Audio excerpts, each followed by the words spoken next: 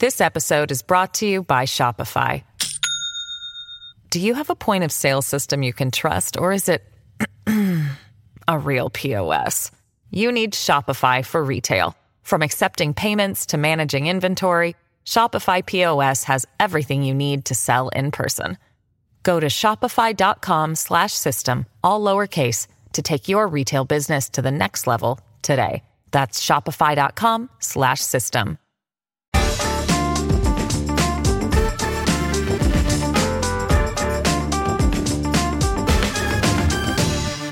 Hello and welcome to The Bunker Daily. I'm Sian Pattenden. When we think of global disasters, we think of major incidents and huge accidents, forces on a scale unimaginable and hard to predict. Yet the job of a disaster planner and expert is to foresee these colossal world events, train the emergency services accordingly, and deal with the recovery plan. Lucy Easthope is the one they call when a major incident happens. From 9/11 to the Indian Ocean tsunami, to the London bombings in 2005 to Grenfell, Lucy is an expert in disaster. Having trained at a private disaster management firm, she now runs her own consultancy. She says, collectively, disaster recovery teams are a giant elastoplast for when the worst happens. She attributes her affinity to the job with childhood fascination with logistics. She says, "I am a child of the indomitable city of Liverpool, where tragedy and activism is wired into the blood. Indeed, when Hillsborough happened, while she was still in primary school, she recalls the sorrow and the subsequent outrage, but it also seemed to spark a thirst for the how. Hillsborough made me understand the terrible things that can happen, but also that the people in charge, the state and its agencies, make terrible mistakes. And when they do, often it is the communities that have already been failed who are blamed." Lucy Easthope, welcome to the Bunker podcast. Thank you. The book is an incredible read, and at times not something for the faint-hearted. Not only does someone involved in disaster planning and recovery have to visit the scenes of major incidents, and obviously very shortly after they've happened, you yourself know coroners and morticians by name, and yet you call it a Cinderella service. How on earth does someone find themselves in a job like this? It has been a very curious path, and it's been about 22 years now. So it was a big question, I suppose, as a young adult or as a teenager, how to turn that activism after Hillsborough and other disasters. There was a series of devastating big disasters in the UK in the 80s and 90s that I was very sort of activated by, how to turn that into a career. And so I decided to study law. I was going to change the system from within, take it on head on. And out of university, got a job with a private disaster management firm who is hired for the very worst. So they are hired by governments and airlines and military to go in and do mortuaries and scene recovery and personal effects. And that was the start of something. You mentioned in the book there's an early incident. You're doing security at Bristol University Student Union, where you are a student yourself, as you say, and an almost fatal accident occurs. But you say much of what you knew was from BBC's Casualty programme. I actually think, the more I think about it, that was more defining than I realised. And of course, the whole setup of the way Casualty is constructed is the silvery threads of the risk are shown at the start. The dad doing DIY with the dodgy ladder, it's going to go wrong. And I do think it's been quite life-affirming. But also the first aid advice that when the gentleman fell from a height, not to move him. I had done a first aid course, but it was from Casualty that I remembered you don't move somebody who's fallen from height. But you very much kept your head at this while people were flapping, it seemed. Yes, I think there is it's what we call in disaster management the startle reflex, and it can be very detrimental to your ability to respond. And so that was something I think I probably learnt to manage. And that's a really great thought, actually, because I think in life and going out as a teenager, and we would go out in Liverpool, you would see situations. You would see people get in a fight or they'd need first aid. And it wasn't the first time I'd encountered that. And so you had a better startle reflex than your peers. That's a good term. The word disaster, as you say, comes from the Latin bad stars. And yet, a point you come back to repeatedly in this book, and what we talked about at the beginning, is that some major incidents can be foreseen in a way. It's not always fate. Absolutely. And although I enjoy the celestial link and it's a really thought-provoking point, I'm not letting people off the hook with that. You know, I make many points in the book about how disasters that really shouldn't happen as the result of a state failure or multiple agencies failing are a great source of pain to me. I was fairly astonished. I mean, through many points in the book, disasters do happen so frequently, but to read about the Japanese tsunami of 2011 and the subsequent failure of the Fukushima nuclear plant, this, as you say, was close to being all-out global carnage. Absolutely. And it was one of those disasters that perhaps people don't realise how close we came. If we'd been planning, we would have probably planned for two parts of that. We wouldn't necessarily have tested and trained for both the tsunami and the nuclear aspect, although now we're very aware of how fragile nuclear power stations are in earthquakes. But it was a very, very near miss. It had a lot of features very similar to Chernobyl. And I describe in the book that was the first time I'd really seen fear, proper fear in the colleagues that I was working with. The response to any major incident needs to be swift, of course, but you emphasise how long it takes a community to recover. And obviously each incident is going to be different, but that the recovery plan is really important and you need time, but you also need this idea of understanding, which sometimes seems to not get written into reports, I'm sure. What are the best examples of long-term recovery that you've worked with? There's no end point. The recovering doesn't ever end. I really like the term that I first saw in the Smithsonian about the use by Native Americans of the term survivance, which is to just continue to survive after terrible events with humour and with a retention of your own culture and with spirit. And so you see amazing things, but I haven't yet seen somewhere that has moved on from that disaster. I live quite near a colliery disaster, one of the worst actually for death toll in British history. And there's a new campaign now to properly memorialise it. I think it's 70 years on. And so you don't see, there's no concept in my field of closure. But you do see good days again. You mentioned the impact the job has had on you personally, and you call it an invisible gauze slowly forming between me and the rest of the world. Can you say more about that? Yes, and I think this is something that's really resonated in the response to the book. I've had quite a powerful outpouring from military and police colleagues and others about, just not being able to talk about their work. It's very common in the support that veterans require, for example, after conflict, that you just can't find the words. I say in the book that the words don't form on your palate. You don't want to ruin somebody else's evening, perhaps by telling them where you've been. Even in, I think, in the response to the book, people are saying, gosh, these are images that I just hadn't thought about. How are they in your head? And when you have got a family and you've got outside of work life, it's very difficult to talk about what you're seeing. And that became, I had two lives. I had a home life and I had a work life and distinct tribes. How did it affect the home life in terms of you had a husband who was a pilot and you had two children after a series, and you talk about them, miscarriages. What were you bringing back home? Or, as you say, were you trying not to bring it back home? Oh, it was very, very distinct worlds. And one of the reasons for that was, knitted into the book is my own life and also my husband's life, Tom. And he is training very hard to become an airline pilot and then is a very proud airline pilot. And a lot of the work that I do and a lot of our planning and training is around air disasters. And it just felt that it would, completely destabilise him and distress him to bring it home.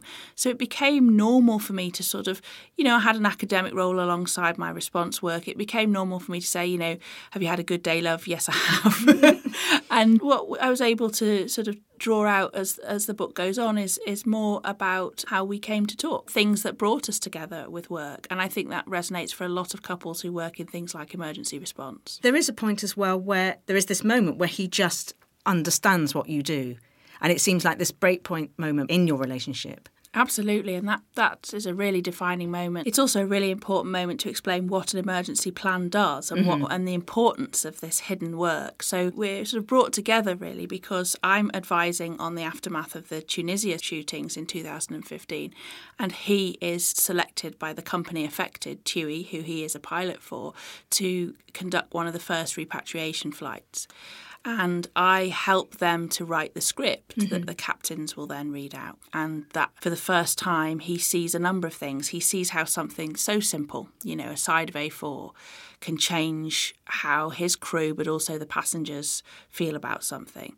He also sees why it's so time critical. In caring for the bereaved and deceased, you might have to make very fast decisions, and you can't wait till, the mini break's over or the trip to the theme park's finished. So it was a real moment for us. Because there are points in this book and obviously in your life where you are just summoned away. And as much as you say you're not like a James Bond character, you will be in the middle of whatever parents' evening or something like that, and you get the call or you get the text and you have to go and respond immediately. Yeah, that's been very difficult. And I think becoming a mother did change how feasible that was. And it's two things. It's A, can you be physically present? Sometimes you do just have to get up and go, or that meeting really needs you. And B, it was whether you were emotionally present. So the Grenfell disaster, for example, happened in the June of 2017. And I wanted desperately to attend my children's sports day, which was about, 11 days after the fire. And I was trying to take a number of calls and missed most of the sports day because those calls needed me. And that was very difficult, I think.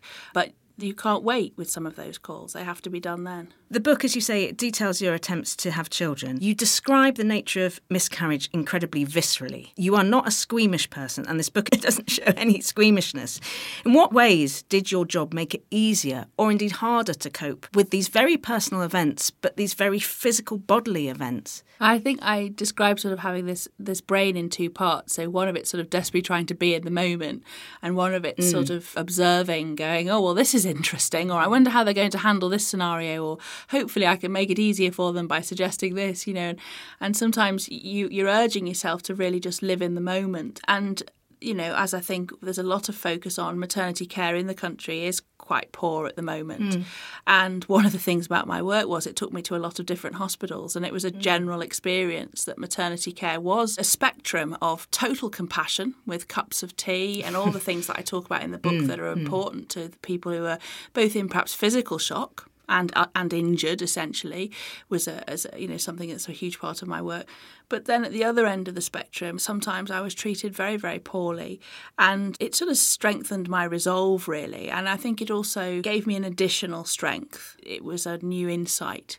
And I talk a lot in the book about the physicality of miscarriage, which I don't think is often discussed. And it's people think you just sort of, get on with it the next day. And that, I'm really proud of that discussion in the book. Yeah, I think so. And it's honest where it needs to be. The fact that when you've had a miscarriage, your tummy's not necessarily going to suddenly go down. Things like that people just don't really know or understand if they've not been there. As we say, it's not one for squeamish people, the book. Some of it I found quite difficult, I would say, but that may just be me. There are lots of stories about severed feet being flown back from Iraq in big trunks. There's details about hands sometimes have to be amputated, is that right? And sewn back onto a corpse in some sense. Correct me if I'm wrong. But there are lots of ideas of limbs and bits of people. You detail the smell of a mortician. Colleagues prank each other, pretend to be dead on the gurney, etc.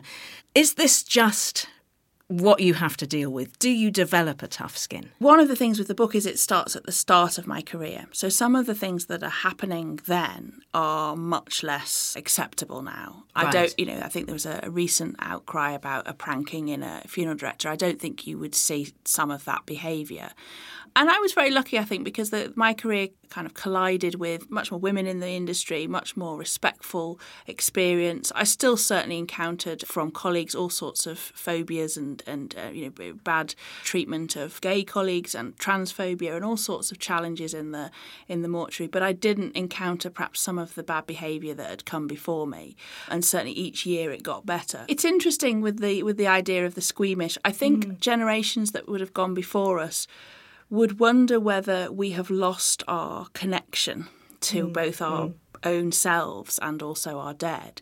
And actually something I still see in, say, if I go out to rural and farming communities, they are much more comfortable with kind of discussions of both, obviously, animal loss and behaviour, but also they'll have had, say, industrial accidents and things. I think there's a loss we're finding that we've forgotten what disease and death and injury look like. And when you confront it, when you go to those darker places, it also allows you to reveal and discover things. It was a very fine balance in writing it, and I didn't want to alienate people, but I think it was important to explain what we are challenged with so that you can understand the effort that we go to. And that's particularly important within things like the care of the remains of the deceased. If I didn't describe why they're damaged, I don't think people would understand the work that goes into returning a loved one to a family. Absolutely. And I think it was the detail about the feet, and it was the shoes that were actually too small. There were holes cut in them, was that right? To sometimes accommodate soldiers' feet because they'd be in the wrong shoes. And this was from Iraq, and this is desert heat and stuff. It highlighted the fact that there weren't enough provisions for the soldiers in the first place. Yeah, absolutely. So I was making a point there really about, the least we can do if we're sending, men and women into war is make sure that they've got kit. And people say to me, what was difficult? And they assume that what you're finding difficult that day at work is seeing feet. And it isn't. It's realising that they'd gone to war without the proper kit. That's a much more, what I call in the book, a much more toxic nugget to carry around with you than anything you'll ever see in the mortuary. This episode is brought to you by Shopify. Do you have a point of sale system you can trust, or is it a real POS? You need Shopify for retail. From accepting payments to managing inventory, Shopify POS has everything you need to sell in person. Go to shopify.com/system, all lowercase, to take your retail business to the next level today. That's shopify.com/system. One of the things we take from this, and you briefly mentioned it, is that bereaved families need items from their loved ones. They need parts and they need items. From the scene of the event, usually, it helps bring some sort of peace. There was at one stage a debate about giving victims' families certain items because there was a question whether if the victim had a magazine such as Loaded or FHM, whether the parents might want that. Can you tell me about the importance of giving back belongings? Yes, so often we can only return personal effects. We may try and return body parts or the body, and certainly we try and offer the families as much choice as possible, and they may view something very, very small.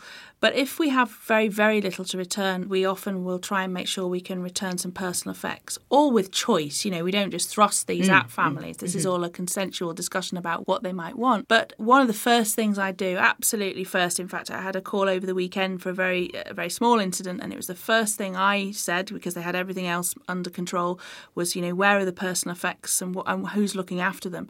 Because if you don't protect them at the scene and in the mortuary, they're very vulnerable to being thrown away, and then I can't get that mistake back.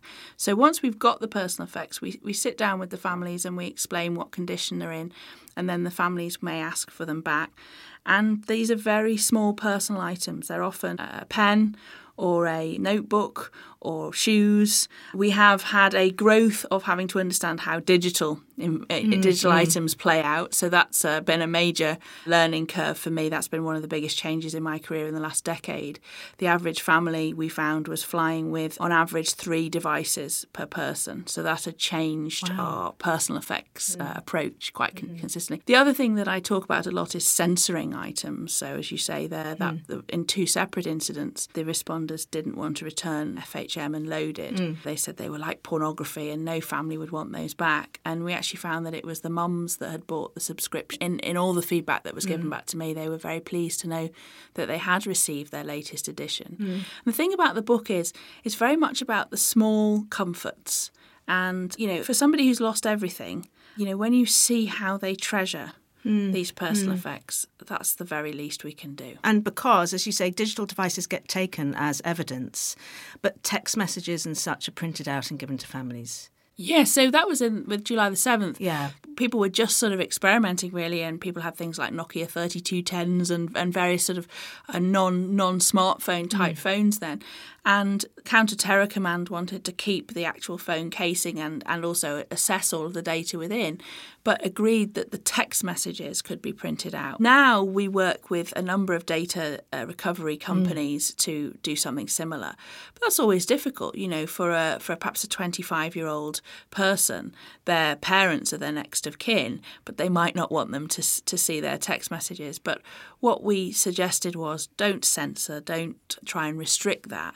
And actually the text messages showed that the person often was living a very happy, full life right up until that minute. And again, that's a small comfort. As you've just sort of said, some major incidents are planned for. You say predictions for a global pandemic were the most diligently planned for risk in British history after the MERS and SARS outbreaks.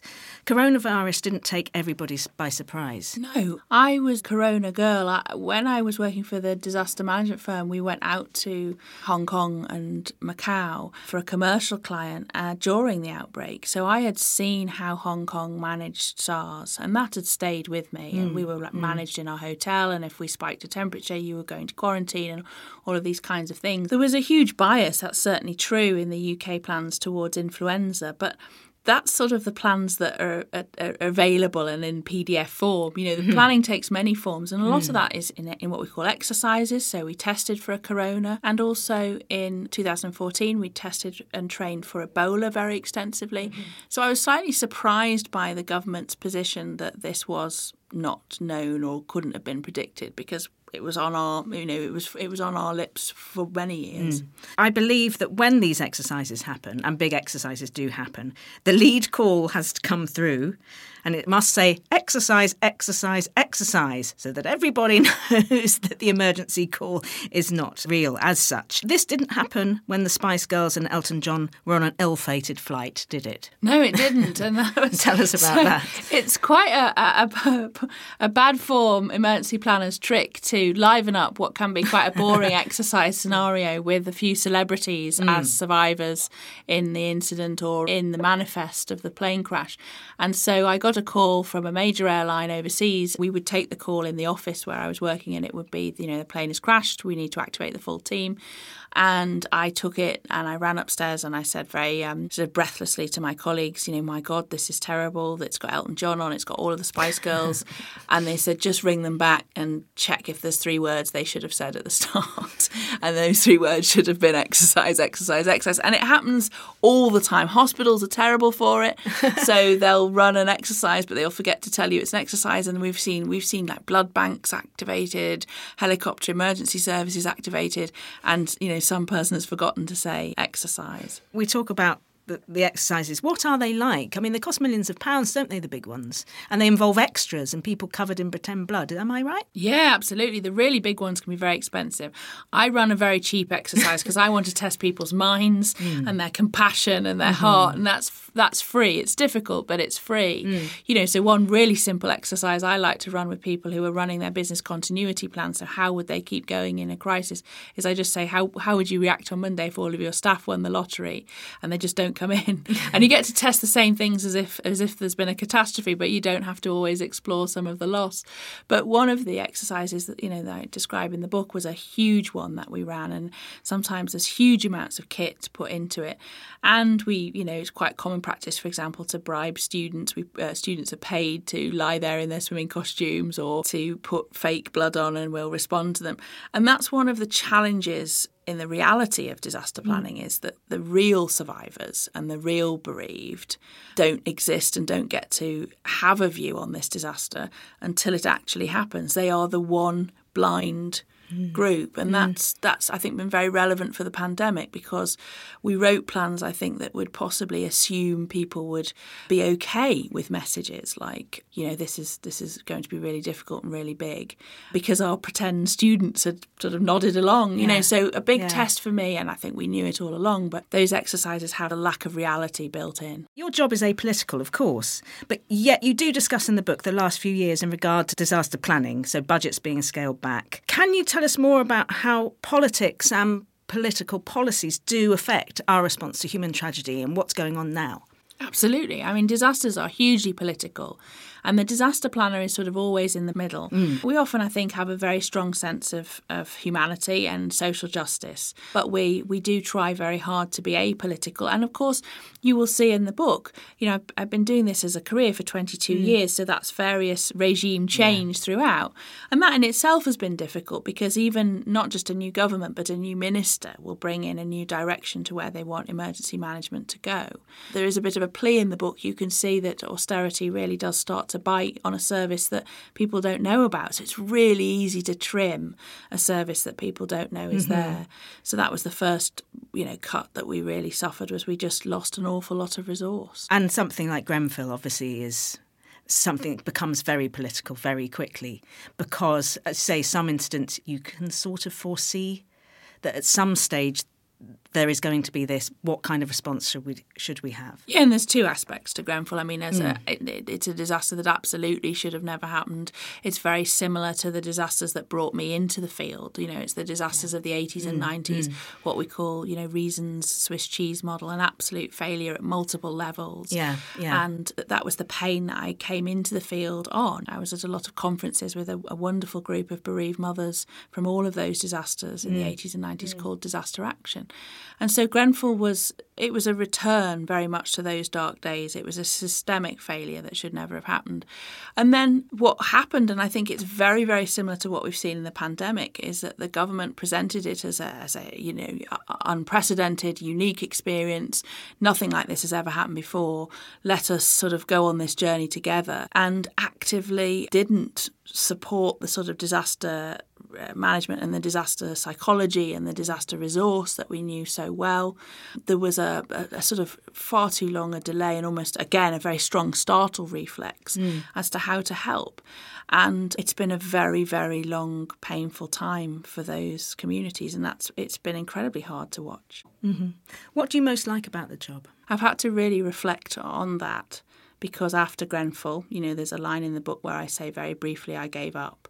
And I really wanted to keep that line in because I wanted it to convey 1,000 different things. Because at that point I felt, and I know many in my field did, we felt that we'd utterly failed. But ultimately what brought my love back was there is still a difference that you can make to communities. And then the last 5 or 6 years I've worked a lot more with children after disaster. And that has been truly restorative and helps you to see that what you say, I say very strongly in the book, there's a need for a horizon after disaster. Nothing convinces you more of that than seeing children who want their community restored to some form of healing so that they can have some fun. So those have been my happiest moments in the last few years. What is happening on Ukrainian soil right now in terms of recovery? Or are we not in that stage? So we are already looking ahead. There's not a huge difference sometimes between a conflict and a disaster. One of the first things you see me describing in the book is about the SITREP, so the situational report that a disaster planner does. They go in and they look at what's coming. And, it can be very hard. And with the earthquake in Canterbury, for example, you need a geological report to tell you whether that area would ever be safe. And at the moment, we are in a bit of a limbo where we're waiting to see where the politics takes us and what this means for the many millions of people displaced. I think, looking ahead, this is a huge, obviously, looking right now, it's a huge humanitarian crisis we're in a stage that we've sort of characterised in emergency planning as stabilisation, and then we will move to what next, and hopefully that will mean restoring people to homes. The other sad part of my work, which I've already had some initial calls about, is usually after these sort of conflicts, one area where a lot of my colleagues get involved is we will need to manage and honour the war dead, and that's very similar to what you see in disaster. What's your advice to people listening who do want to help Ukraine? What should we do?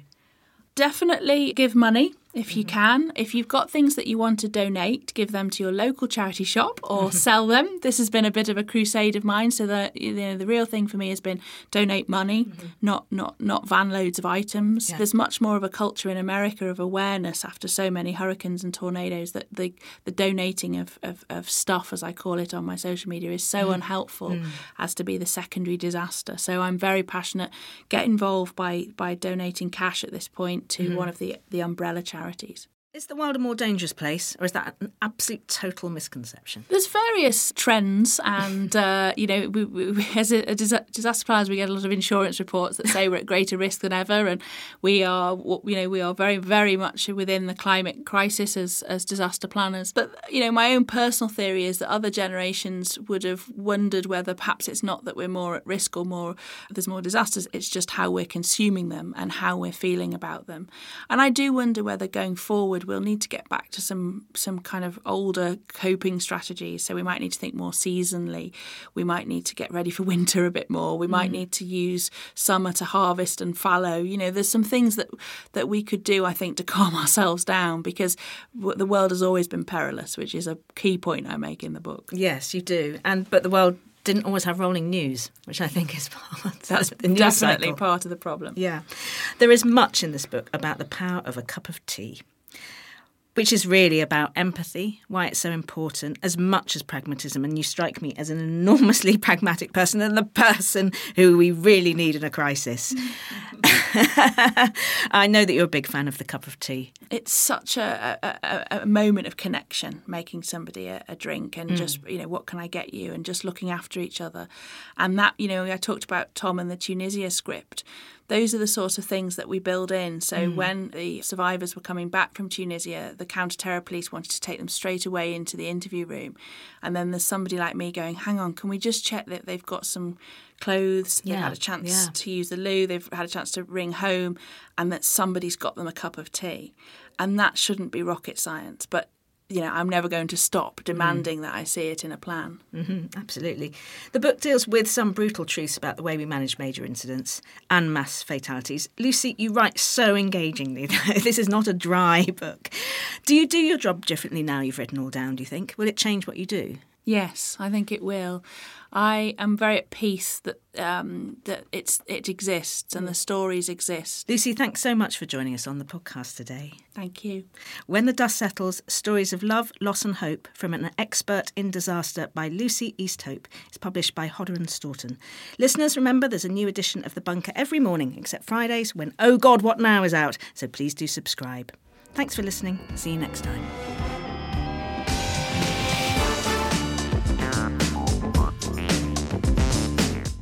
The Bunker Daily was presented by Sian Pattenden. The producers were Jacob Archbold, Jelena Sofronijevic and Alina Ganatra. The lead producer was Jacob Jarvis and the audio producer was me, Jade Bailey. Group editor Andrew Harrison, theme tune by Kenny Dickinson. The Bunker is a Podmasters production.